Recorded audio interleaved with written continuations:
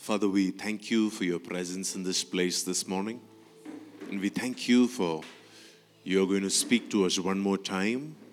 We thank you for you're going to reveal your heart for us one more time. We thank you, Lord, for absolutely nothing compares to what you want to do, what you want to speak, what you want to release into our lives. And every time we receive from you, we are transformed, we are changed, we are renewed, we become better, we become bolder, we become more sharper in our ability to walk in the fullness of our calling and your purposes for our lives. Lord, we humble ourselves 100%. This morning, let it be that our hearts are open, our hearts are surrendered, our hearts are receptive to what you want to do among us. And in Jesus' name we pray. Amen. Amen. Let's go to the book of John, chapter 9 and verse 1. This is a story that many of you would have read. I have preached on this scripture before.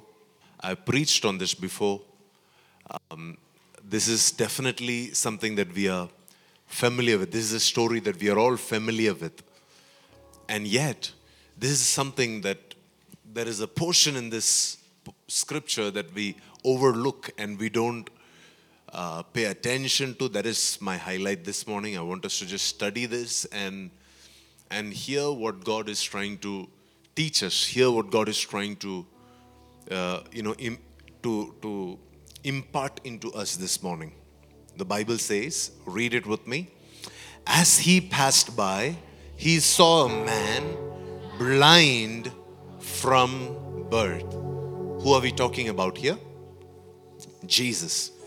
Jesus, the Bible says, as Jesus passed by, he saw a man who was blind from birth. So this was a man who has never seen in his life. He has never experienced anything. He has never experienced light. He has never experienced colors. He has never experienced any distinction. He has not differentiated between anything. He has been blind from his birth. From his birth, he has been tolerating this brokenness, tolerating this weakness, tolerating this challenge in his life. Now, Jesus saw this person, but Jesus did not react. Jesus saw this person, but Jesus did not immediately heal him. Jesus saw this person, but Jesus did not immediately get involved in his life. But the disciples, they began to ask. Read verse 2 with me. It says, and his disciples, whose disciples? Jesus' disciples. And his disciples, the Bible says, asked him, Rabbi, who sinned, this man or his parents, that he was born blind? What is their question? Whose sin caused this person to be blind? Was it his sin? Because he was born this way. So did he commit some sin when he was in his mother's womb? Or was it because he is inherently a sinner? When he is born, he is actually a sinner. Is that the reason why he is born blind? Or is it because his parents, one of his parents, his father or his mother, one of them, they sinned, because of which this guy is born blind?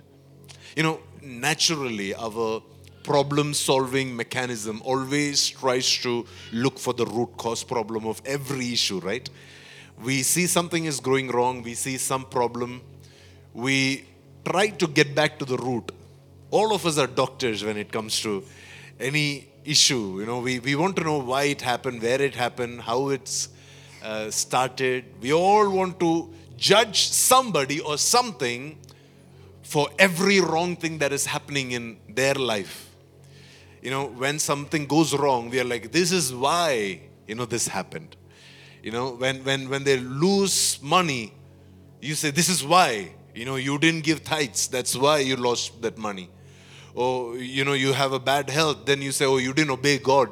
Or you didn't do this, or you didn't do that. And we all know how to blame people and judge people for something wrong that is happening. All of us know that, right? We all know how to pinpoint somebody or the other and say, you're wrong in this area. And that's exactly what the disciples did. Because you see, they've been trained under the law where everything has consequences. Under the law, God says, if there is no rain, it is because of these things. Under the law, God says, if you're having miscarriages, it is because of these things. If there is problems in your marriage, it is because of these things. If there is problems in your money, it is because of these things. Because these guys had grown up, they had been trained under the law of Moses.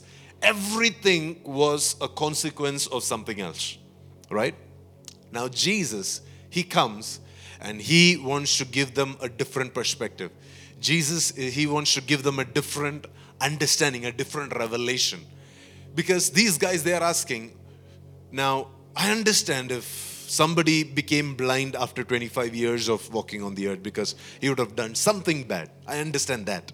But what about this guy? Because he is been blind from birth. So whose mistake was this guy's? Blindness. Is it his parents' mistake? Is it a generational curse? Or is it his mistake? Is it the fact that every person that is born is a sinner? Is that the reason why he is born blind? This is what Jesus answered. You know the answer, right? Verse 3. Jesus answered, it was not that this man sinned or his parents. See, wait a minute. Technically, this man and his parents, both of them are sinners. Technically. Yes? Because the Bible says, all have sinned and fallen short of the glory of God. Technically, both of them are sinners. Technically, both of them have fallen short of God's glory. And yet, when Jesus is trying to assign blame for the blindness, he says, this blindness or this brokenness or this failure is not because of this man's sin. This failure is not because of his parents' sin. This failure, this challenge that you're experiencing, you cannot assign the blame to either of these categories. Now, I'm not saying that you can never blame sin for certain consequences that happen in our life. Because at one point, Jesus healed a man, who was by the pool of Bethesda. Do you know the story? Jesus healed the man, and Jesus told him, hey, if you don't repent and change your lifestyle, then something worse may happen. Which means that his sickness was a consequence of sin. Do you understand what I'm saying? So there are certain sicknesses, certain issues, certain problems that can be a consequence of what you've done. I'm not saying that it's never a consequence. I'm saying there are times when certain things that we do can have negative consequences here on the earth. And yet, we can't say everything is because of what people have done. We cannot write off every mistake and every challenge as saying, hey, this guy, I know he's just reaping what he sowed. He's just doing, this, he did this, and that's why he's now experiencing this. He's just harvesting the mistakes that he has committed in his past. And that's a completely wrong line of argument. And here Jesus is saying, hey, certain times it can be that it is not this man's sin.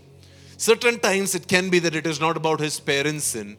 Certain times it can be that certain failures that are allowed into our lives, certain brokenness that we experience, are not a consequence of sin, but it is towards something better. It may not be a consequence of your past, but it may be a projection of your future. Can I re-say what I said?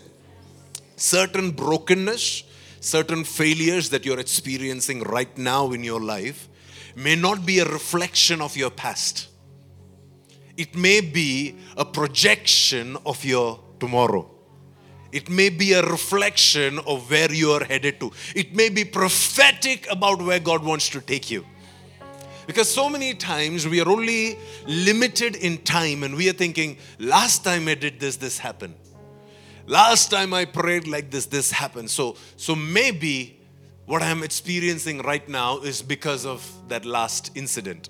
But here is God saying, no. Certain things that I allow in your life, it has a consequence in your future.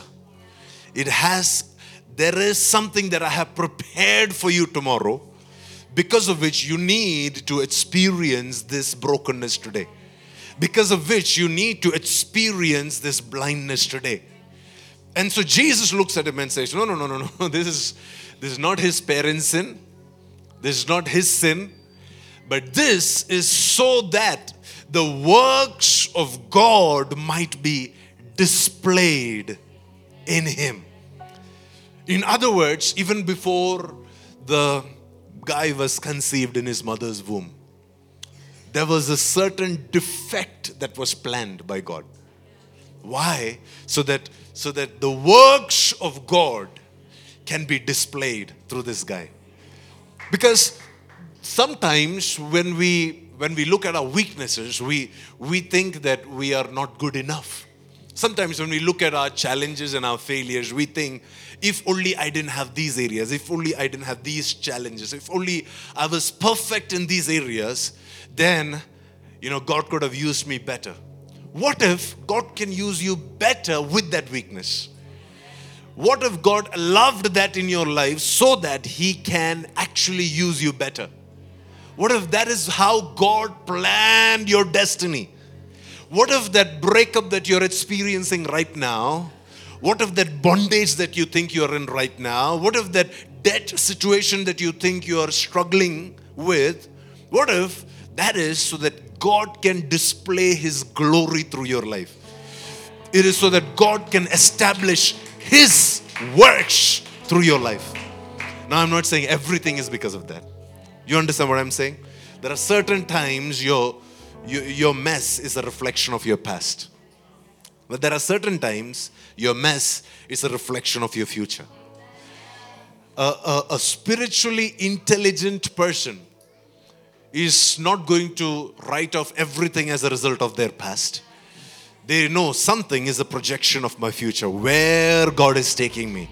Some pits that the enemy has put me into, it is because I'm going into a palace.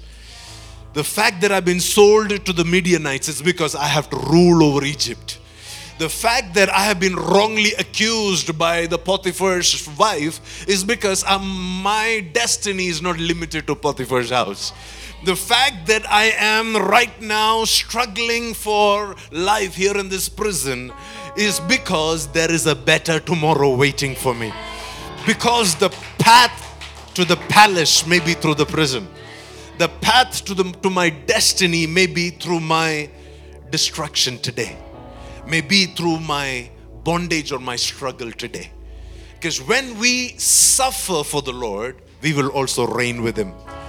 When we are willing to be crushed, and when we are willing to be pressed, and when we are willing to be pushed down upon from every side, when we are willing to allow that crushing in our lives, the Lord, the Bible says this is why God did this. It's so that the works of God might be displayed in Him. So I'm prophesying this over you this morning. This week, the works of God will be displayed through your life. This season, may people see the evidence of God working in your life. This year shall not finish without people looking at you and say, no, this cannot be possible with your ability. This is because there was a greater power that was at work. There was a greater revelation that was at work. This is not because you are qualified. This is not because you are anointed enough. This is not because you have a lot of faith and you're religious. This is because there is an outsider hand. You have an influence in high places. There is somebody from up above who is pulling strings to make sure that you reach here. You didn't make it on your own. You made it because God was displaying His works. His works. God is working. Somebody say, God is working. Even when I don't see it, even when I don't feel it, even when I don't hear it, even when I don't have the goosebumps, even when I have no evidence, my God, He is still working. Somebody say an amen. So God says that this is a evidence of the good works that I have in store for my son. I want to display my works in him. That is why this happened. So please don't write him off. Please don't judge him. Please don't belittle him. Instead, focus on his tomorrow. Focus on where God is taking him, and you will see the complete picture.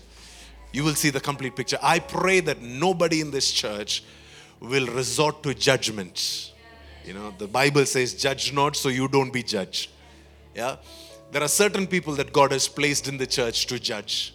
And they are your pastors, they are your leaders. They will judge the ones that they need to judge in the way that is appropriate, in the way that we have taught them how to judge. But it is not your job to judge. It is not your job to try to discern everybody and, help everybody. There are people that are appointed who are put in position to help them, to judge them, to correct them, to, give them the right counsel from time to time. But otherwise, if you resort to a lifestyle of judging, the Bible says, judge not so that you don't be judged. With the same measure that you judge, you will also be judged. Amen? So Jesus says, the works of God has to be displayed. Everybody say displayed. Verse 4, he says, we must work the works of him who sent me while it is day. The night is coming when no one can work. In other words, Jesus is saying that this man, his blindness is so that God's work can be displayed through him, right? And now he says, it is now our responsibility. It is now our collective responsibility. He's not just talking about himself, that I need to do his works. He's saying, now he's looking at the disciples who was blaming this guy for his blindness. And he's saying, now it is our responsibility to do the works that God has intended in his life. Do you understand? Here is the disciples looking at the blind man and saying, this guy has committed some sin. But now Jesus turns the blame back to the disciples and says, no, it is not his responsibility. It is your responsibility that he sees. Do you see how Jesus changed the focus, how Jesus shifted the balance from this blind man who was born like this over to the disciples who are now trying to fix the blame on somebody. And Jesus says, no, not him, you guys. We must do the works of him who sent me. Because there is a time that is coming when everything is going to be dark and there is going to be no space for the works to be done. This is a day season. Everybody say this is a day season. There is a night season coming. Yeah, when the night season comes, nobody can work. Anybody? You understand what I'm saying? I know that we live in a world where we have night shifts. We have people working in the night. But that was not the ideal plan that God had for his people.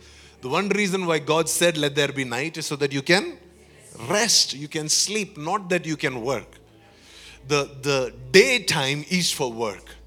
The nighttime is for you to rest.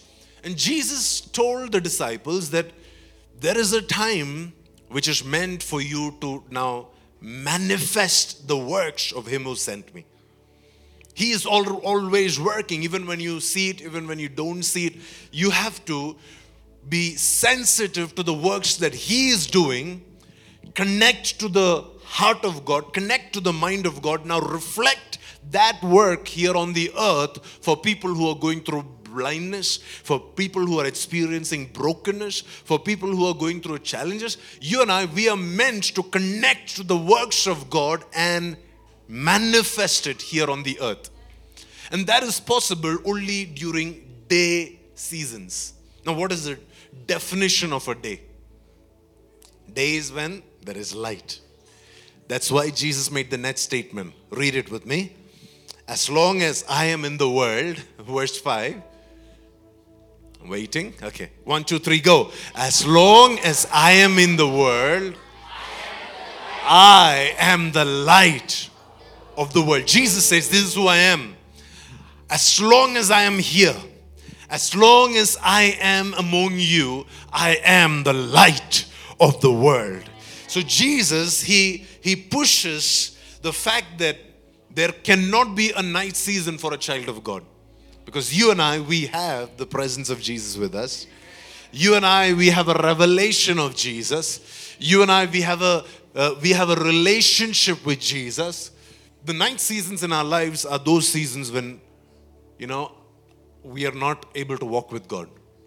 Or we are not able to walk in the light of His presence. For a child of God, as long as Jesus is with him, is there a moment where Jesus is not with you? See, there are people who don't sense it or don't experience it. Their eyes are blinded. Their eyes are unable to see, the light of God. Their eyes are unable to experience, because the Bible says their eyes are veiled. The God of this world has blinded them. But you and I, we are not like that. We are in the light. Jesus, the light of the world, is with us. And if He is with us, then we have to be sensitive to the work of God in our life. Not only do we be sensitive to the work of God in our life, now we manifest the work of God in our lives. Everybody say, God is working. I've titled this morning's word, Manifesting His Works. Everybody say, manifesting His works. One more time, manifesting His works. Read with me Philippians chapter 2 and verse 13. Okay? 1, 2, 3, go. For God, He is working in you.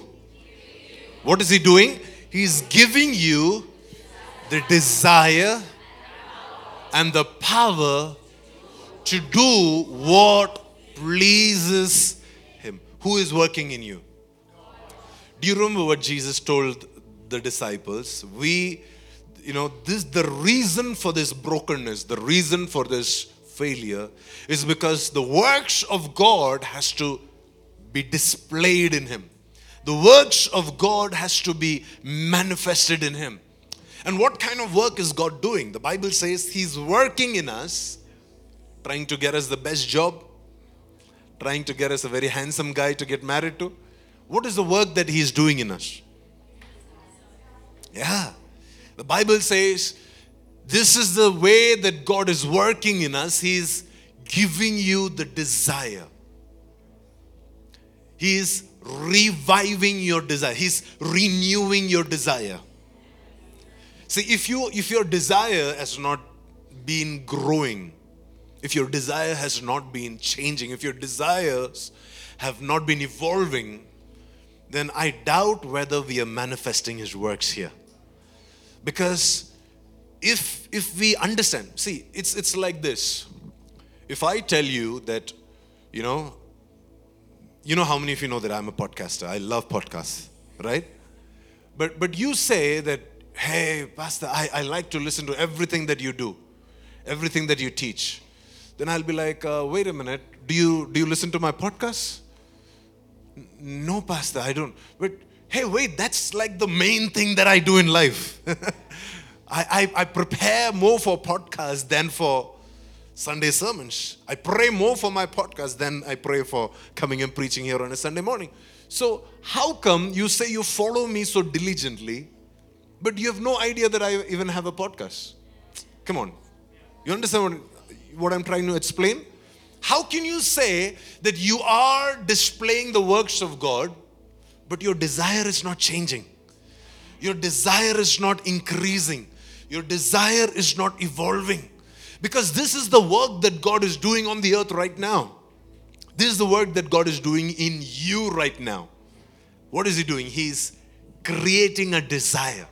Every Sunday morning when you come up here to church, when the worship is going on, when the word is being taught, do you know what is happening? There is an appetite that is growing on the inside of you. There is an appetite that is growing, you know. When you watch an advertisement on television and they are eating the Kentucky Fried Chicken in front of you, what happens? Automatically your mouth salivates, begins to salivate. Automatically. You don't have to be like, okay, let me try so hard. Let me pray for a few minutes so I can. No, automatically. As you see that advertisement, automatically you begin to be like, I wish I was not fasting today. Today is the day when all the ads are about food products. You know, have you noticed that? Only when you're fasting from certain things, you know. Like when you're fasting from social media is when the most interesting things are happening on social media. When you're fasting from food is when you have to really see the latest food and food hangouts. All your Instagram reels is about the dosa place or the burger place or that pasta place. When you say, this season I don't want any screen time, is when Oppenheimer is being released. Sorry guys, I'm going for the movie. I don't. But the question really is your desire evolving? Is your desire changing? Are you allowing God to work on your desire? If your desire is still the same level as it was 10 years back, ouch. Are you allowing God to work in you? Or are you resisting the work of God in your heart? Are you resisting the work of God in your life? Because the Bible says, God, He is working in you and He is giving you the desire. So if you don't have the desire, it is not because God is not working. It's because you're either nullifying that work or you're resisting that work. How many of you know that we can resist the work of God? We can stand in the way and say, oh wait, that is not how my parents did it. That is not how my previous church did it. That is not how I am used to. This is not my personality, you know. I like to be by myself and I like to do things my way. No. You can't stand and say, this is my way of doing things. Because if you stand up like that, then you will be resisting God's work. See, nobody can resist God, but you can resist His work. You understand what I'm saying?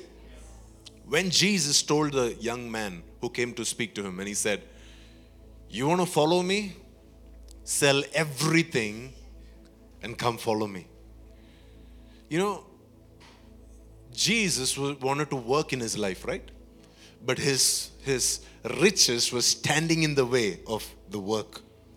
Now, Jesus didn't say that to anybody else. Have you noticed Jesus, tell that to everybody? I know that today there are churches and denominations that are born out of that verse. That if you want to be a member of this church, give your entire property to us or sell off everything, give it to the poor, and only then you can be a member here. You cannot have any luxury items in your house. You cannot have any gold, silver, television, nothing in your house. There are denominations that are fully born out of that one scripture. But Jesus didn't demand that of anybody else. Because Jesus saw that for this guy, this particular young guy, his possessions are going to stand in the way of my work in his life. You understand what I'm saying? His riches are going to stand. He's going to resist my work in his life. And so Jesus said, you want me to work for you, in you, through you? Get rid of your wealth. Get rid of your riches. So I want to ask you this. What is it that is stopping God from working in you and giving you the right desires? What is it that is like resisting. I really, really like this guy. Or I really like my job. Or I really want my ministry to look like this. Or I really want my, public image, my reputation to not be disturbed, to not be, affected. I don't want this to hamper my, the way that people see and view me. Are those things standing in the way of God's work in your life? If there is, can we repent this morning? Because He wants to increase your desires. He wants to change your desires. He wants to change your appetite. Some people, when you walk with them, you lose an appetite for inferior things. Immediately you develop an appetite for more expensive clothes, more expensive restaurants, very different taste. Like, on a regular day, you'll be thinking, man, this, I can get the same burger for 150 rupees here, and over here it is like 2,500 rupees. But, and then anybody who's not developed that taste or that desire or that appetite for this kind of food will think it is waste. What are you talking about?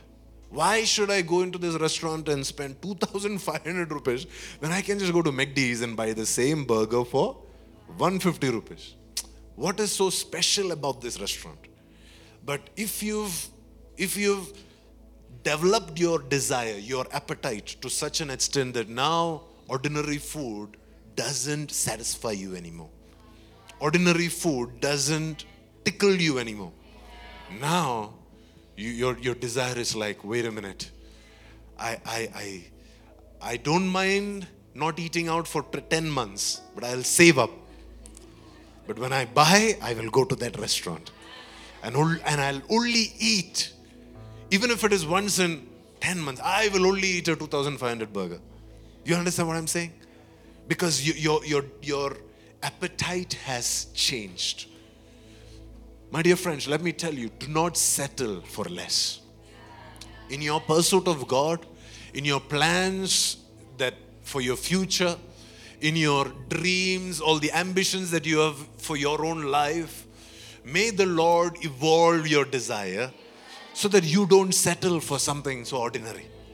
Because this is what I can afford, this is what I can manage. No. You wait for 12 months, or you wait for 12 years, or you wait for 40 years if required. But it's better that you settle for God's desire for your life than for you to say, wait, this is the best I could afford. Or this is the only guy who, fell in love with me, I mean, like, nobody else wanted to marry me. This guy said yes, so I just settled. No, please, guys, let's not settle. Let's not settle for our desires. Let's not settle for what is convenient for us, what is easy for us. Because God, He is working in you. Say it with me. For God, instead of in you, can you say me? Can you point to yourself and say, God is working in me? For God, He is working in me, and He's giving me the desire and the power. Somebody said power. Which means, if something is out of my reach, if I have to get a 2,500 rupee burger, now God has given me the desire for that burger, the money that has to be deposited into my account so that I can afford a 2,500 rupee burger will also come from God. What is God doing? He's not just writing off a check for you to encash. But the Bible says He's working in you to manufacture that power. You get that? In the same way that you need to yield to God to grow your desire, you have to yield to God to develop your power, to activate your anointing, to be able to now manifest the ability to pursue the things that God has for you.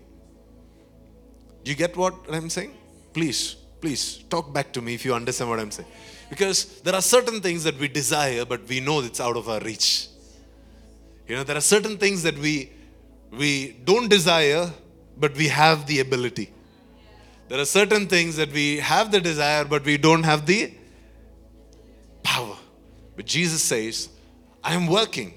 The reason this blindness has been allowed in your life is so that the work of God is so that the way that God wants to shift your desire and the way that God wants to shift your power will be displayed, will be revealed to you. God has a plan for us. God has a destiny in His mind for our lives. And that is why He has allowed certain failures. Church, this morning we have to thank God for our failures. This morning we have to rejoice for our failures, because this failure is going to unlock the next desire in my heart. This failure is going to unlock the next level of power in my workplace, the next level of power in my ministry. This failure is going to unlock the next level of power in my marriage, the next level of anointing that I needed to run my business. This failure is going to unlock that power.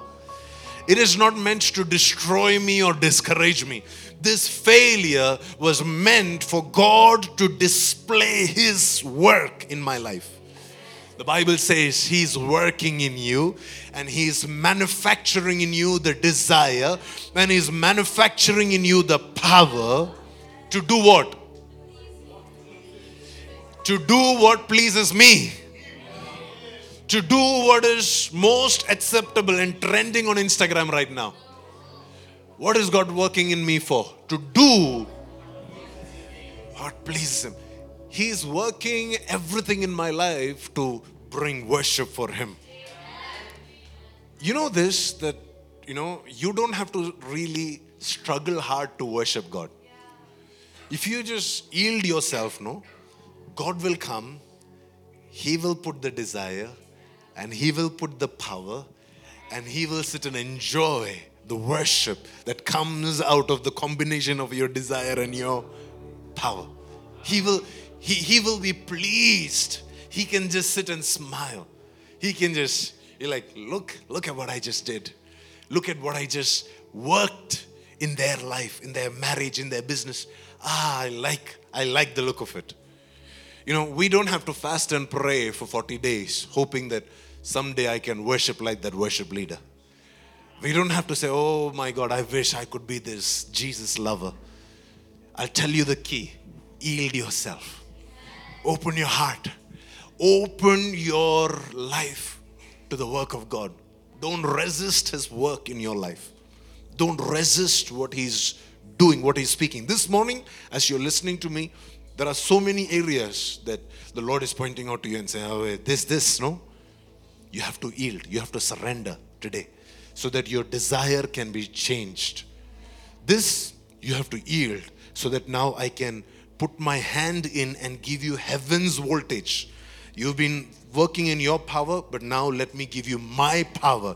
Let me fill you with the ability of the Holy Spirit to do this desire. I'm going to tell you a few things that God uses, a few ways in which God works in our lives to create this desire and to release this power. Are you ready for this? If you're taking notes, you can write it down. His word is at work in our lives. What's the first thing? His word is at work. So when God wants to create this desire in your life, what does He do? He releases a word. This word, if you resist this word, then the work will not happen. But if you yield to this word, if you believe this word, when I'm teaching this word, there are many people here that are sitting and saying, this is not practical. This doesn't work for me. It may work for other people. I don't know what universe they are from. But it doesn't seem to work for me. You have to believe the word that is being spoken to you. Only then it can work. only then it can manifest His works. Let me read this for you. 1 Thessalonians chapter 2 and verse 13. Are you ready to read it with me? Church, are you ready to read it with me? 1, 2, 3, go. Therefore, we never stop thanking God that when you received His message from us, you didn't think of our words as mere human ideas. Which means when we come to listen to the word on Sunday morning, we have two options. We can either think what I'm preaching to you is a good talk. You know how TED Talks, people come and give their talk there. They have a brilliant idea. They wake up one morning and they connect 2 plus 2 is equal to 4, and they come and say, whoa, this is what it is. So when you come to church on a Sunday morning, you can come and say, wait, today Apostle is preaching, which means that I can receive some of Apostle's insights, some good ideas, some good examples. We may even laugh. If Pastor Sijo is preaching, I know I will go back hungry because he will definitely sneak in a few examples of food. No matter what he is preaching on, revival, anointing, he will definitely find a way to bring in food into the conversation. Yeah, I know that I'll go back with some good ideas of where to eat today.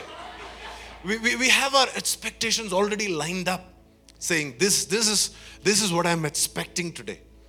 And Paul writes to the church and says, you guys, you did not receive the message that we had for you as mere human ideas. So if you've come here to listen to me this morning or from a pastor this morning, I'm telling you, you're already losing. Read the next line, same verse. It says, you accepted what we said as the very word of God, which of course it is, and this word, it continues to work in you who, come on loudly, who? So the criteria for this word to work in you is what? Not that you write down every point that I'm telling you. Praise God if you're able to write down everything. Because today there's a lot of verses coming. So if you're able to write down everything, praise God. But the power and the desire doesn't work for those who write down. It works for those who believe. So when I stand here and say this word is for you, you don't think, okay, Apostle doesn't know what I've gone through. He doesn't know what people are saying about me. He doesn't know my bank balance. He doesn't know my struggles. He doesn't know my temptations. He doesn't know my weaknesses, because it is not Apostle preaching to you this morning. You have to take it as the very word of God. When I speak to somebody and I ask them something, they don't know that I've been praying, or they don't know that I don't do anything just like that. But then they will say, wait, did God show you something? Is this from the Lord? I'm like, the very fact that you're asking that shows that you don't have a revelation of where I come from. See, I can just be walking in here and saying hello, and I may not have intended anything. For somebody who receives it as coming from God, it is God waking them up. Do you understand what I'm saying? But for somebody who is saying, Pastor Priji is saying hello, they'll say hello back to me. Do you understand the difference? Some people think this is a man-made idea. See, Apostle Paul is not saying, this is from the Lord. Today I have come to give you a prophetic word. No, nothing like that. He's just standing and talking to them. And the Bible says the church, they received it as God. It's not Apostle Paul. It's not a man of God. It's not a human idea. It's not something that is just practical or physical. No. This is coming from God. And to those who received it like that, and to those who believed it, and to those who said, this seems out of my reach, but I believe. This seems impossible, but I still trust. This seems very challenging in my own ability, but I will stand on this word for the next 1 week. This will be the solid ground on which I stand. The Bible says, for those who believe, this word, it continues to work. Which means the sermon may finish in a few minutes, but the word continues to work. You may not remember all the scriptures or the references, but the word that you believed will work on Monday, on Tuesday, on Wednesday, on Thursday. What is it doing? It is creating a desire, a hunger. It is creating a power. It is creating resources inside of you. It is making you unconquerable. It is taking you into your destiny.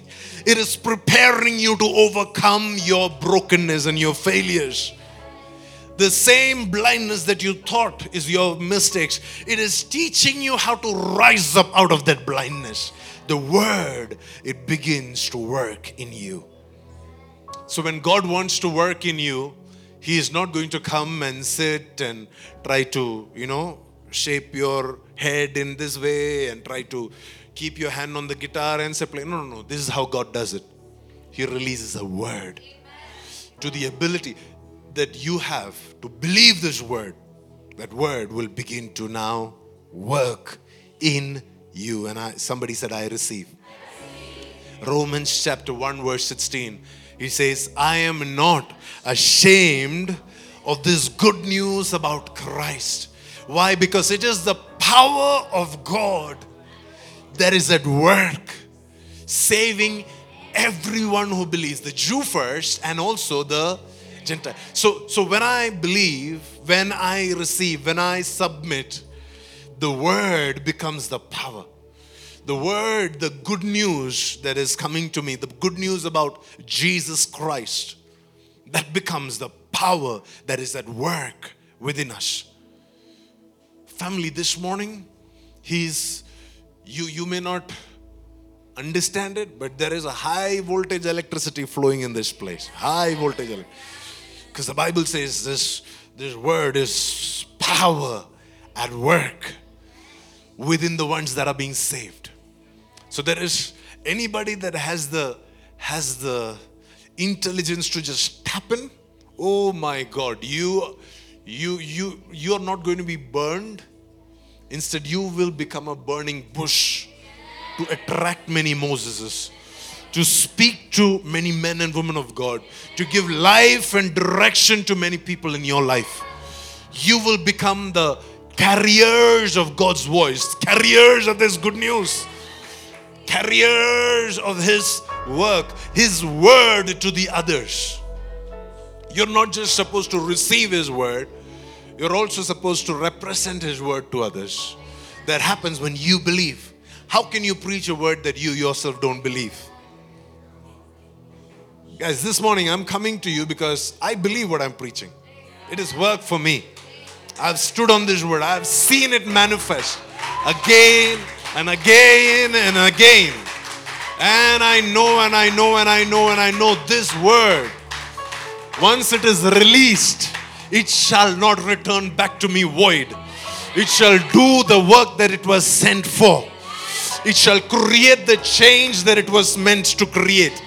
It shall create the impact. It shall create the transformation that it was meant to create in your life. It shall not return back to me void, says the Lord. The next thing, the next way in which God works in our lives is that His plan is at work. Everybody say His plan. One more time, His plan is at work. How many of you know that God has a plan for our lives? Do you believe that? Sometimes when we plan ourselves in our own ways so much, we lose track of God's plan for our lives. We take the focus off of God and we put it on our next steps, and we think that this is what is most important. Even when you don't understand all of God's plans, His plan is constantly working in our lives. That's why Jesus had to say, yet not my will, but your will be done. There are things that I wanted like this, but yet not my will, your will. Because God's plan has a way of working in us. God's plans has a way of creating a desire inside of us. God's plans has a way of creating a space for us to grow in power in our lives. Let me read this for you. Psalms 138 verse 8. 1, 2, 3, go. No, not like that, not like that, not like that.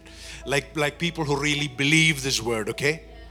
Okay, not like somebody who is saying, oh, maybe not, possible. No, like we have to read it like we really believe this word.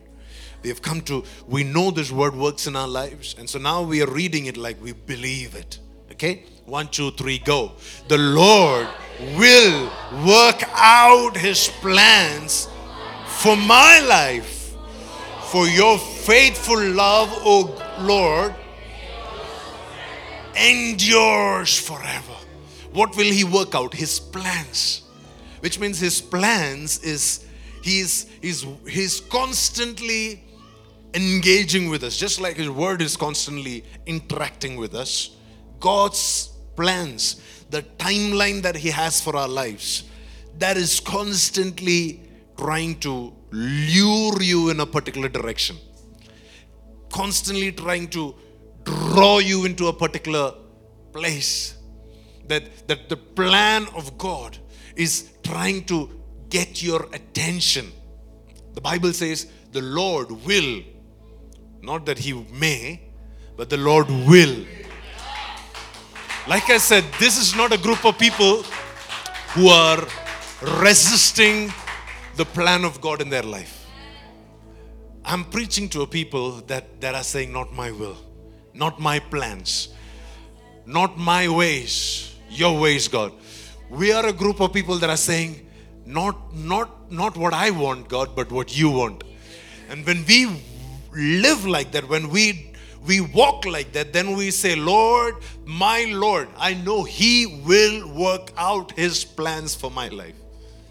I don't know about the person on my left and my right, but I know about my life. I know that I'm yielded to His plans. And I know no matter who stands in the way, the Lord, He will. Do you have that confidence that His plan is working for you? His plan, which means you need to trust His plan. In the same way that you trust His word, you need to trust His plans. It's very difficult for the parents of this blind boy to believe if Jesus would tell them, no, this was all part of God's plan. Like, what do you mean by that, Jesus? Again, this is not a, anti-prosperity gospel preacher who is saying this. This is Jesus who is saying this, that this sickness was God's plan for him. Come on. All of you are confused this morning. It's okay. I like confusing you a little bit.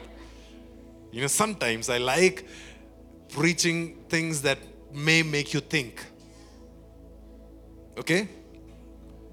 God says, whatever happened to you, it is so that my work can be displayed. My goodness can be displayed. My power, my desire can work in your life. Even the worst of situations. We are looking at something that is happening in our nation right now in Manipur, right? Can anything be more tragic than that? Can anything be more shameful than that? And yet, what if I say that God is working out His plan? There are certain things that God is putting into place. See, these two women, they were Christian women. They belong to a tribe which is majorly Christian. And we were not, as a church, we are not surprised by this because, we had a word from our prophet that said that persecution is coming, church. If you don't pray, if you don't rise up to protect your people, persecution is coming. And a majority of the violence that we have seen in the Northeast, it's actually not tribal. That's how the media is making it look. It's actually religious. It is actually one religion that is trying to overpower another religion. And that is why a lot of people were thrown out of their churches. They had to do services on the main road. Have you seen videos of that? People standing on both sides of the roads and praying. It was not a tribal war. It was a communal war. It was a religious war. But what if I tell you that this is God's plan? What if I tell you that God is preparing to dethrone certain principalities? What if I tell you that God is at work? Even in our failures, even in the most disgraceful things, that God is at work. We don't like that. Okay, let me personalize it to you. What is the most shameful thing that has happened to you? What is the one thing that you don't want to talk about, that you will not share in your testimony, will not write in your autobiography? You know, we all have those things, right? That we don't even want to write in our diary, because after I die, what if somebody reads it? And we all have those things. What if I tell you that He can work out His plan even in that? I know that, like the parents of the blind man, we'd be like, what kind of God is that? What kind of God is that? But when we understand this is a God, His faithful love for me, it endures forever. I trust His love for me more than all the blindness that I'm facing right now. I trust His love. Because I trust His love, I also trust His plans. I'm not asking you to trust a tyrant or a dictator. I'm asking you to trust a lover. You can trust this loving God. A God whose faithful love for you, it endures forever. This God is saying, will you trust me? I will work out my plan in your life. I will turn ashes into beauty. I will give you beauty for ashes. I will give you glory for your shame. I will change your life around. I will turn this blindness into the most beautiful testimony that you've ever seen or heard. I will bring a unique blessing through your unique persecution. I will work out my plan. I want you to say this after me. His plan is working for me. Just like His word is working for me and in me, His plan is working in me and it is working for me. His plans. Every time I'm going through a failure, or I'm going through a challenge, or I'm going through discouragement, you know, this is like 100 out of 100 times. This is not like by chance, okay? 100 out of 100 times, a prophet would call me, and I would think, this prophet is calling me to correct me, rebuke me, you know, take out his AK-47. Every single time, they'll call me and he will say, you know what? There is great plans that God has for you tomorrow. And I'm thinking, I'm not even worthy. Do you know how blind I am? Do you know how broken I am? Do you know that I am not going in the right direction? Do you know that I'm not praying enough? Do you know that I'm not qualified for these plans? But every single time, this has been my personal experience, probably because God really loves me. Do you believe that God loves you? Do you believe that if He loves you, He has His way of keeping on reminding you of His love for you? He has a way of keeping on telling you, hey, it doesn't matter how deep in the miry clay you are, I still have a plan for you. And every single time the word will come and say, hey, wait a minute. I know this happened.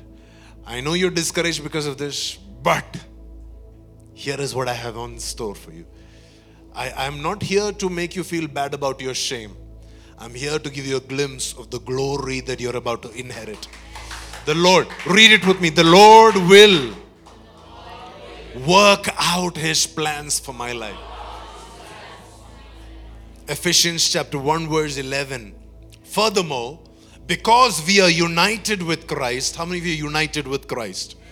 If you're not, then today you have to choose to be united with Christ.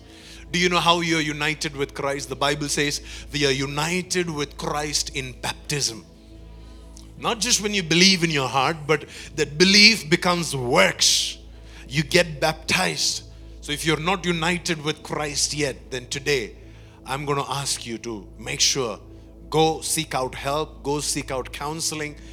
You have to get baptized. In the new church building, we have a nice, beautiful baptism tank. We want baptisms to happen every Sunday. We want people to be united with Jesus every Sunday. We want people to experience this grace. It says, because we are united with Christ, we have received an inheritance from God. For those of you who think that my father, my mother didn't leave me an inheritance. Oh, let me tell you, you are more blessed. You are blessed beyond your wildest imagination. You have an inheritance from God. Because it says, He chose us in advance. Come on. Do you have the audacity, the belief to read the next line? And He makes 100% everything. Everybody say everything. He makes everything work out according to His plan. Not just the good things, not just the anointed things, but everything. Because I'm united with Jesus, because I have an inheritance, because He chose me in advance, I know that He will work out everything according to His plan. Every time I have a glimpse of this plan, my desire grows. Every time I have a glimpse of this plan, my power increases. Because what is He working? How is He working in my life? He's giving me the desire and the power. But what does He use to work in our life? He uses His word. Then He uses His plans to work in my life, to create that desire, to create that power. Then the most favorite verse in the scripture. Anybody can guess this? Okay, it's already on the screen. Romans chapter 8 verse 28. Read it together, come on. Lift your hands and read it with belief. For we know that God causes everything to work together for the good of those who love God and are called according to His purpose for them. In other words, my blindness is going to work together with my promotion. Do you understand what I'm saying? They are going to work hand in hand.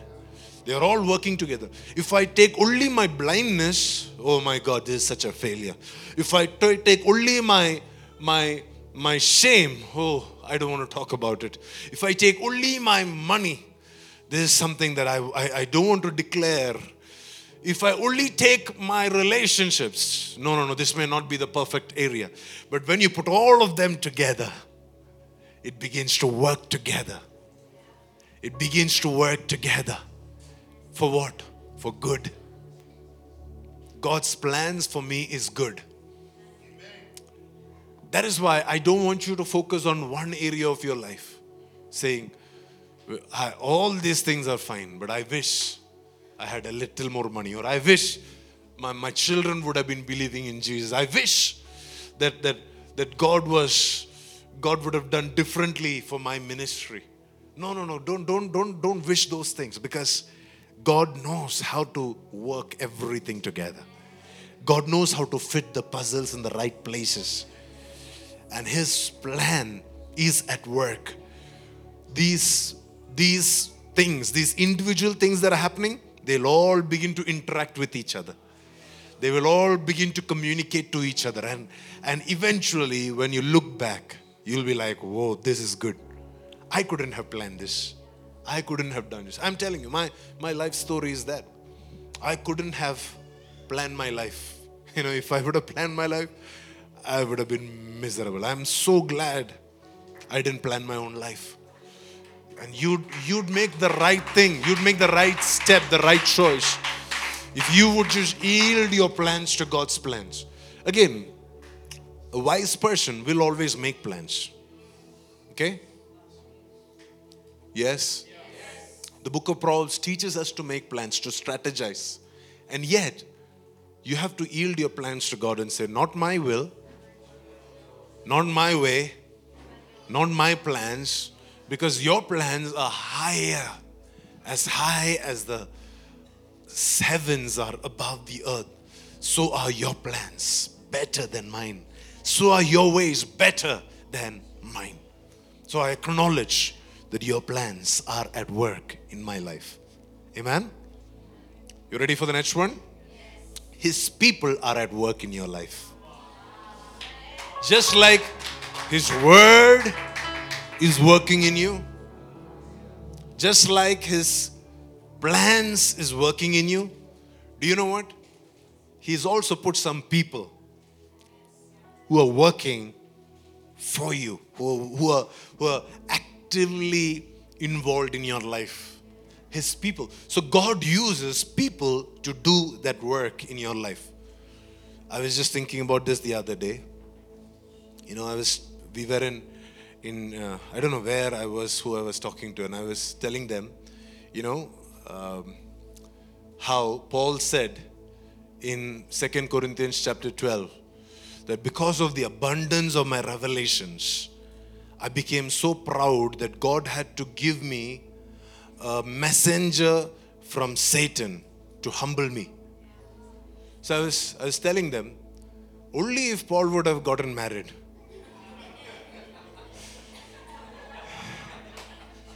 I'm sorry, my wife is there smiling at me. He wouldn't have needed Satan to humble him. Only the married people got this. And here God is like, this fellow, he doesn't have a mentor. He doesn't have a wife. Now I have to send Satan, a messenger of Satan, to go and keep him humble. If you could recognize those people that God has given in your life so that they can work in you, they can work on you. Even the people that you think are not worthy of honor or appreciation. For example, for Balaam, it was his donkey who had to become the voice of God in his life. I pray that none of us reach that place where a donkey has to prophesy to us. But even if a donkey does prophesy to you, will you have the humility to accept it and say, you know what, I am okay. I know that there are certain people that God has given to me to work on me, to humble me, to teach me, to change my desires, to change my abilities. There are certain people that God has given me to expose my blindness so that they can work in these areas on behalf of God. Ephesians chapter 4 and verse 11. Read it with me.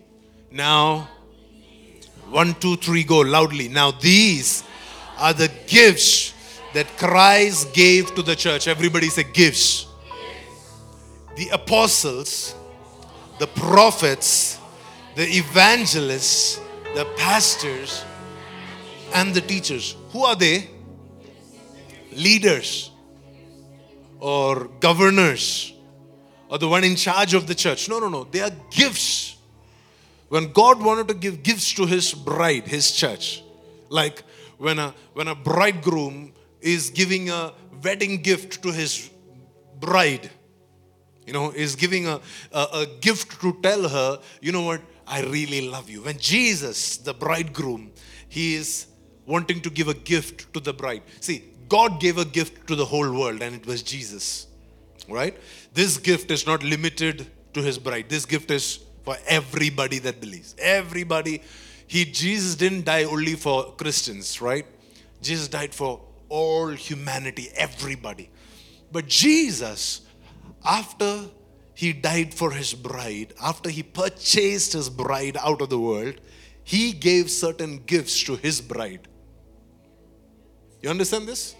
In the same way that God the Father gave a gift to the whole world. Now Jesus gave multiple gifts to his bride. What are those gifts? The apostles, the prophets, the evangelists, the pastors, and teachers. Today after church, if you find any of them, you have to tell them, hey, you are a gift. I will treat you like a gift. I will not take you for granted. You are God's gift to me. I don't need a promotion. I don't need a blessing to know that God wants to give me a gift. I just have to be in church and be submitted to my pastor. And I know that I'm blessed, that God has given me a gift. Read verse 12 with me. It says, their responsibility is to equip God's people to do his work and to build up the church, the body of Christ. So there is a work that God wants to do through his church. What does the apostles and the prophets and the evangelists and the teachers and the pastors do? They equip the church to do that work. So I said, God uses his word to work in us. God uses his plans to work in us. And he also uses his people to work in us. He uses his people to work in us, to equip us, to help us. So my dear friends, this morning, it doesn't matter how qualified you are. It doesn't matter how well abled you are. You have to identify those gifts that God has given for you. Those gifts that are placed in your life. You need to identify those gifts and you need to submit to the work that they are doing in your life. Because when you submit to the work of your pastors and teachers, you're actually submitting to the work of God in your life. All of us, we want God to work in our life, but not the pastor. But today the Lord is saying, hey, you want God's help or not? Yes, sometimes I will use my word, sometimes I will use my plans, and sometimes I will use my people. I know, this is the hard part. Because word, nobody knows. Plans, yes. But people, because these people also have their own problems. These people are also weak people. These people are not perfect. How can they teach me? How can they try to equip me? But God is saying these people are given to you so that God can work in your life. So that he can manifest his goodness in you through these people. Wow. I would recommend you to listen to last Sunday's teaching. I was in Delhi, His Nearness Church in Delhi. It's there on Spotify if you can listen to this teaching. It just, when this word came to me, I cried a lot. Because God was saying, I can use, let me just summarize it for those of you who have not heard it yet. But for the rest, I will recommend that you go back and hear it. What is the title of that sermon? Anybody remember? Sorry? The pure pursuit of his presence. Please go back and listen to it whenever you can during this week. I'll tell you the crux of the word that I was preaching. The Lord was saying, I can use the sword of Hazael, the enemy of this nation, to correct you. Or I can use the sword of Jehu to correct you. Or I can use the sword of Elisha to correct you. If you read the books of Kings and Chronicles, Hazael killed a lot of people. Jehu also killed a lot of people. But Elisha didn't kill anybody. But the word was that Elisha will also be given a sword. And Elisha will also hurt some people. So what was the sword that Elisha used? The word. So God was like, you guys choose who should correct you. Hazael should correct you, or Jehu should correct you, or Elisha should correct you.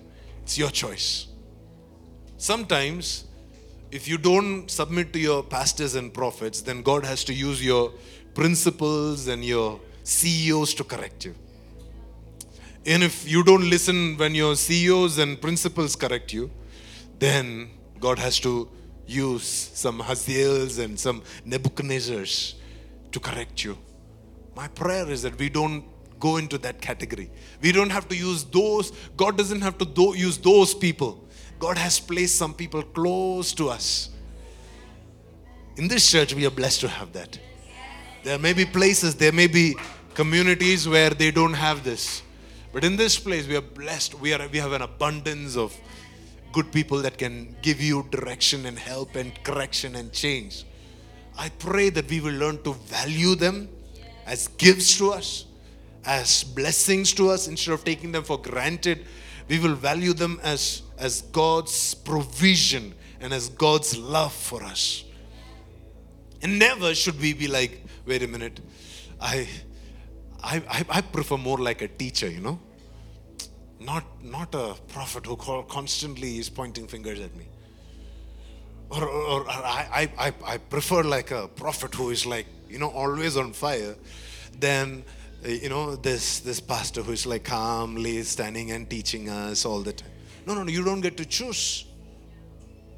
You don't get to choose your gift. If I want to give you a gift, do you tell me what you need? Or I give you what I would like to give you? You don't choose your gift. The giver chooses the gift. And if you've been given an apostle, you make do with an apostle. If you've been given a prophet, you celebrate the prophet. If you've been given an evangelist, you receive from an evangelist. If you've been given a teacher, you receive, you submit to that teacher. If you've been given a pastor, you submit to the pastor. God uses all of us differently. 1 Corinthians chapter 12, verse 6. Read it with me. God works in different ways, but it is the same God who does the work in all of us. It's the same God. So whether you submit to somebody who screams loudly and preaches, or whether you submit to somebody who doesn't scream so much, or whether you submit to somebody who would read 25 scriptures in 1 minute, or whether you submit to somebody who doesn't open their Bible when they preach. God works in different ways through different people. Your job is not to sit and say, this is better than that. Please, guys, the one way that you quench the Spirit of God is when you sit and compare. And you say, I wish this Sunday's word, no. I mean, there was a season, I used to be so irritated. There were a few people who would touch me right after church saying, this Sunday's word, no, Pastor. We really missed you. This Sunday's word, it's not up to the mark. The funny thing is, that's the very weekend a few people would have touched me saying how their life got transformed, how God used this man of God to prophetically. And there is one group that is saying, nothing good came out of this word. So whose problem was it? It was not the pastor's problem. It was the fact that some became hungry and some came, already they had built it up in their mind that, if pastor is not preaching, then whoever is preaching in his stead, may not be as good as him. So please, guys, let me tell you this. The one mistake you should never do in the church is to never try to compare this man of God with that man of God. Because God works. Read it one more time. God works in different ways, but it is the same God who does His unique work in all of us and through all of us. So please don't come to me and expect me to do what that pastor is doing in that church. If you like what that pastor is doing in that church, I'll release you happily. Even the people that have been released from our church, they know it. We harbor no bad feelings towards them. I still speak to them. I still love them. I still wish them on their birthdays. I still love them. Like there are churches that say if you leave our church, you will be cursed. This church, no. You'll be blessed if you're here. You'll be blessed if you leave. No obligation for you to stay here. Because God works differently with different people. If you have a revelation that this is what I need, you stay here. Please don't stay here to please us or because you're thinking this is better than them. No, no, no. You understand what I'm saying?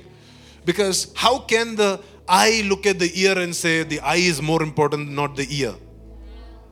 Nobody can say my ministry or our church is superior.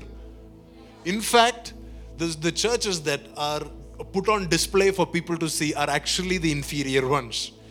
This is scripture, okay? I'm not making a judgment. Scripture says the more important parts of your body are hidden, are not put on display. So you will now not find the important people on YouTube. You will not find them on social media. The more significant ones, God hides them. God gives them a very secret place to function from.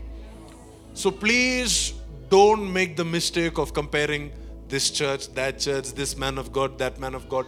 You submit according to your revelation. You identify, this is the house, then this is the house. This is the man of God, then this is the man of God. I know my place, I know my roots, I know my stream, I know where I'm going. And this is the man of God God has given me, I will submit here. It is not my job to put on social media that my pastor is better or their pastor is lesser. Please never say that. By mistake also. Never say that. I've had people come and tell me that, that they said that your father is less anointed than my father.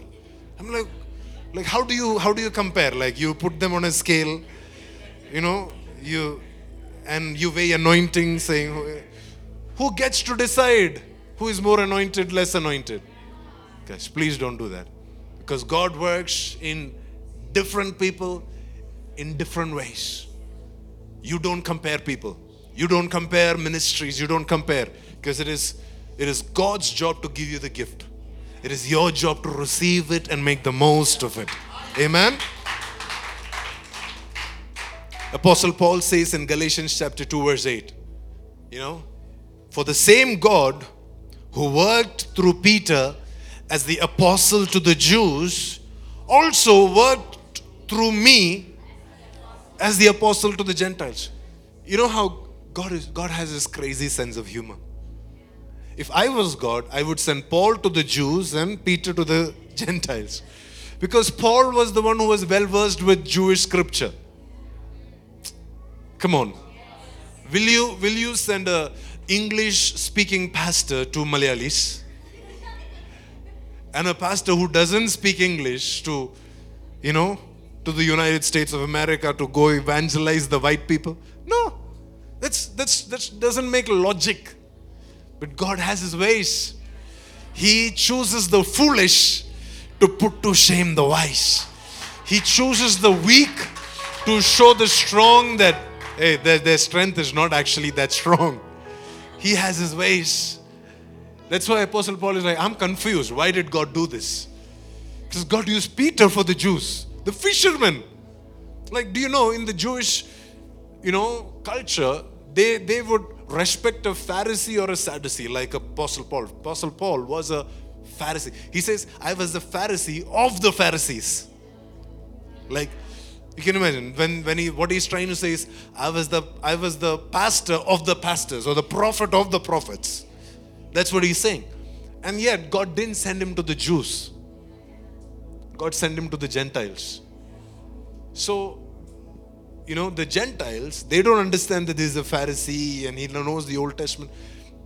They just couldn't value the word of God, that he knows how many scriptures. They don't understand. They submit according to their revelation. And that's how God used him there. But Peter, a fisherman, in fact, when they were preaching in the book of Acts, their judgment was this: they have not gone to a Bible college. They were unlearned men. Do you know that's what they said about Peter and John? They are unlearned men. The only thing that we can think of is that they've been with Jesus. But they are unlearned men. The Jews couldn't make sense of how is God using these guys. How do they know Hebrews and Genesis and Exodus and all this? How is it that these guys know all this? Because they didn't go to a Bible college. What qualifies? That is why you and I, we are not the judges of who God can use where. We are the ones to submit. We are not the ones to criticize. His word is at work. Remind me. His plan is at work. His people are at work. Amen. I have 2 more points. Is it okay if I push? I don't get to preach here very often. I was just thinking to myself, I'm like, 2 months? I didn't get to preach in my church for 2 months. So when I come to preach, I may take a little extra time. You'll allow me that? His excellence is at work. When He does a work, He doesn't do a half-hearted work. He does a beautiful work. He does it according to His standards. His glorious standards. Psalms 139 verse 14. Read it with me. Thank you. Somebody say thank you. Thank you for making me so wonderfully complex. Because your workmanship is marvelous. How well I know it. Anybody know how good His workmanship is? Make sure to look within yourself, investigate your life and say, His excellence is at work. His excellence. Even when I don't feel like it, even when I don't get that compliment and that appreciation from that pastor and this church member and that colleague, I know, the writer of this psalm, he's not fishing for compliments from others. He's complimenting himself. I know God did a good job. Because he's not trusting what he sees in the mirror. He's trusting the hands of God. He's like, if He put His hands on me, man, His excellence is at work. What I have, what I carry is heaven's greatness, is heaven's DNA. And I know it is marvelous. Somebody say, I am marvelous. His work in me is excellent. Look at your neighbor and say, how well I know about it. You may not know, but I know about it. You may not agree, but I know. You may not see it, but I see it. His workmanship, it is wonderful and it is marvelous. Ephesians chapter 3 verse 20. Read it with me. Now all glory to God, who is able through His mighty power at work within us to accomplish infinitely, loudly, infinitely more than we might ask or think. His excellence is infinitely more than yours. More. Your excellence and His excellence cannot be compared. So when God is at work in your life, He is working according to His standards. And God says His power is at work within us. There are things that we have prayed for, right? That's why it says more than we might ask or think. There are things that we have not prayed for but are like thoughts in our head, right? There are things that we will just leave it as thoughts in our head because we know we don't want to pray about those things. Or we don't want to open our mouth and articulate that desire. Yeah? Come on. Apostle Paul says, what God is doing in your life, the way He's working, the way His excellence is manifesting in your life, that is your plans multiplied by infinity. Any math students here? Can you tell me how much is infinite? Anybody knows infinity? Like, where does it end? How big is infinity? God says, my plans, the excellence that I have been working in your life, it is not going to be half-hearted work. It is such a mighty power that it is going to accomplish infinitely more than we can ever dream of, ever ask for, ever think of. So your wildest dreams is nothing compared to the excellence of God that is at work within you. Philippians chapter 1 verse 6, Apostle Paul says, I am certain that this God that is at work, who began this good work, everybody say good work.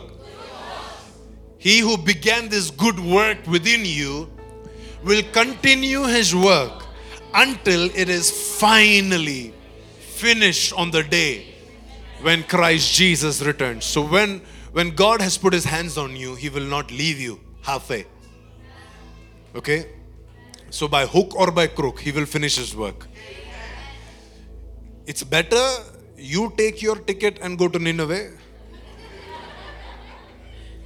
It is your choice if you want to reach Nineveh smelling good or smelling like a fish.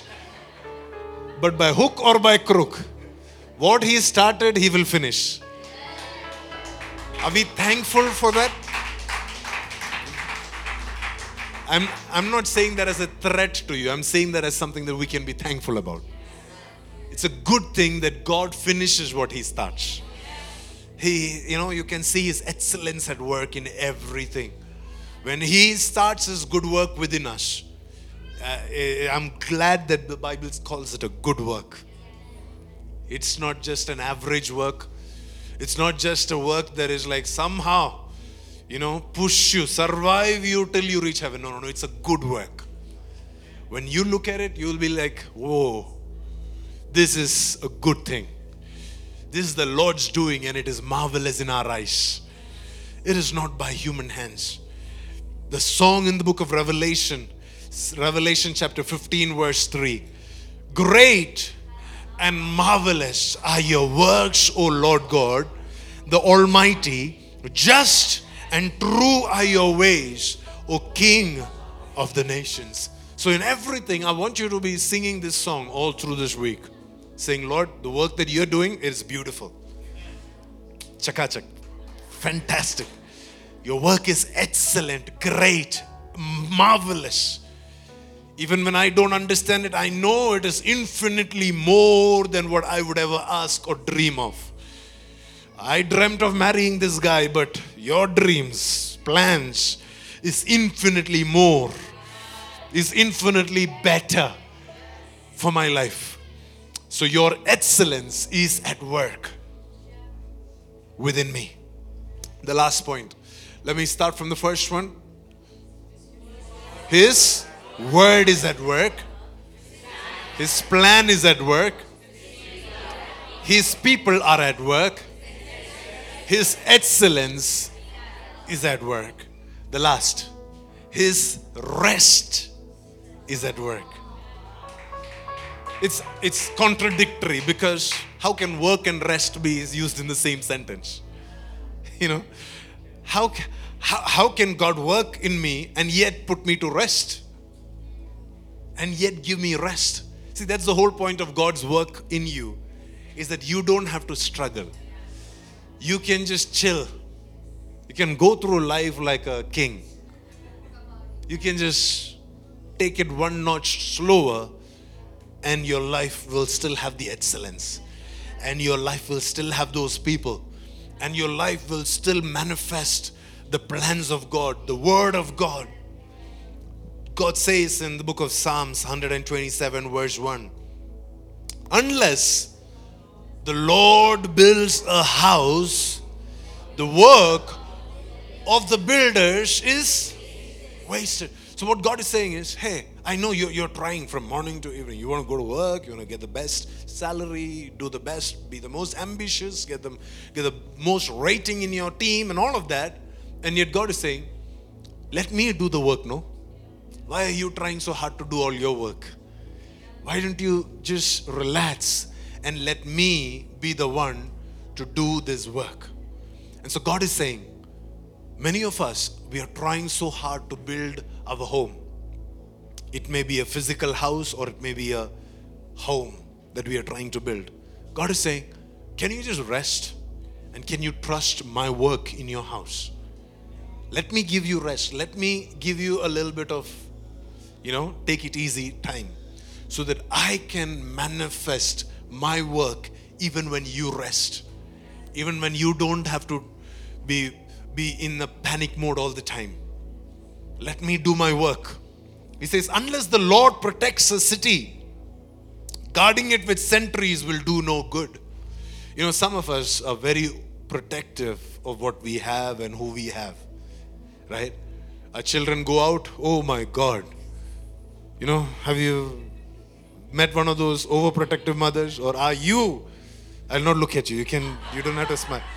Are you one of those overprotective mothers? If you could, you would place a spy camera on your child's bag, so that, before something happens, they will be raptured out of that place, Guys, if the Lord doesn't protect, then no matter what you do, no matter how you try to say, oh, I will not let anything happen to my children, my spouse, there is very little you can do. You have to trust the work that He is doing. I've seen guys or girls, especially in their dating phase, trying their best to stop their guy or the girl from talking to anybody else. Protective, they have a right word for it, possessive, right? What is bad? He's just a little possessive of me, It is not your job to be doing that. The Bible says, unless the Lord does it, all the protection you give them, it's in waste. Let me read the next verse. I'm sorry, I'm making you guys uncomfortable. I could see that on your faces, so I had to move on. Verse 2, it says, it is useless. Everybody say useless. It is useless for you to work so hard from early morning until late at night, anxiously working for food to eat. Because the Lord God, what does He do? He gives rest to His loved ones. So God is saying, you want to build your house? You want to provide for your family? You want to protect them? You want to care for them? Will you allow me to do it for you? Why don't you be in a place of rest? Why don't you take the back seat and just say, Lord, I give you the key to my car. You drive this car. I give you the captaincy of this boat. Why don't you take us wherever you want to take us? I give you full control. You be our leader. You be our everything. I'll give you the first preference, God. God is saying, it's useless for you to work so hard. So just rest. In the season, His rest is at work. So what we think is when we rest, the whole world is going to be coming to a standstill. God is saying, no. When you rest, my work will begin. Adam, you go to sleep, because when you sleep, I'm going to start preparing Eve for you and through you. The more you are walking around, the more you are searching, the harder it is for me. But why don't you just go to sleep? Why don't you allow me to give you rest? And let me put my hand and let me do my work. Let me surgically do things that, have you ever seen any doctors qualified enough to do that? Anybody? You're like, oh, I need a spouse, so I'm going to go into surgery. No, it doesn't work. Nobody can make it happen. But this God, He can work in your rest. He works in you through your rest. And He is giving rest to His loved ones. All the loved ones said an amen. Psalms 46 verse 8. The Lord says, come, see the glorious work of the Lord. See how He brings destruction upon the world. Verse 9. He causes wars to end throughout the earth. He breaks the bow, snaps the spear. He burns the shields with fire. We are declaring this morning that every every war that is going on in our nation. The Lord will work divinely. And He will break the bow. He will snap the spear. And He will burn the shields. Come on, pray this with me. That God will cause the bow to be broken. He will snap every spear. And He will burn every shield.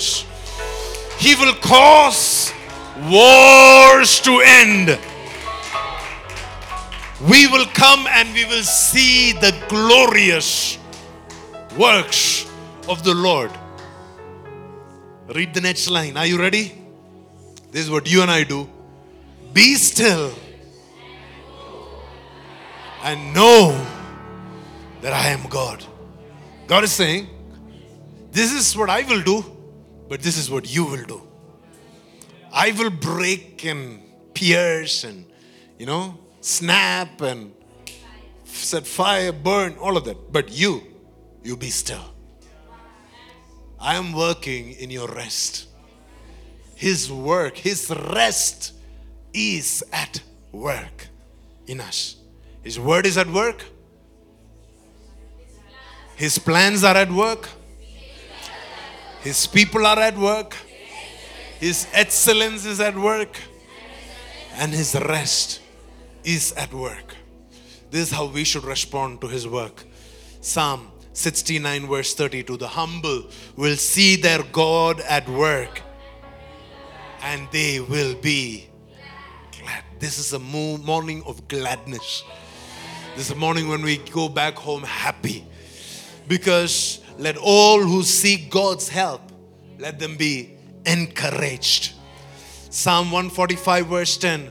And all of your works will thank you, Lord. How many of you know that you and I, we are the works of the Lord? So what are we going to do? We are going to be glad and we're going to be thanking Him. We're going to be thanking Him because we know He's working in me, giving me the desire, and He's going to give me the power to do what pleases Him.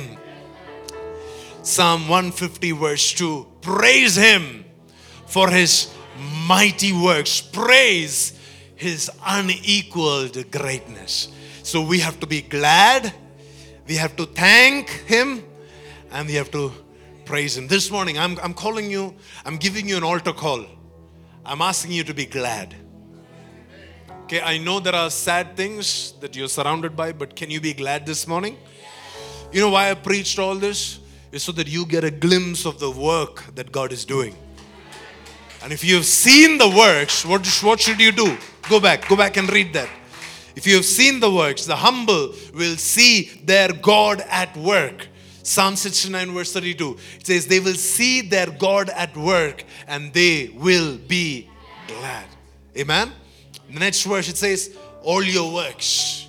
Look at your neighbor and say, hey, works.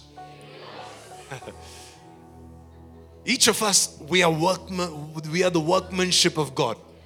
We are the handiwork of God. So all the works that have come to church today, what are we going to do? We will thank the Lord. Psalm 150 verse 2, it says, praise Him for His mighty work. Praise Him for His unequaled greatness.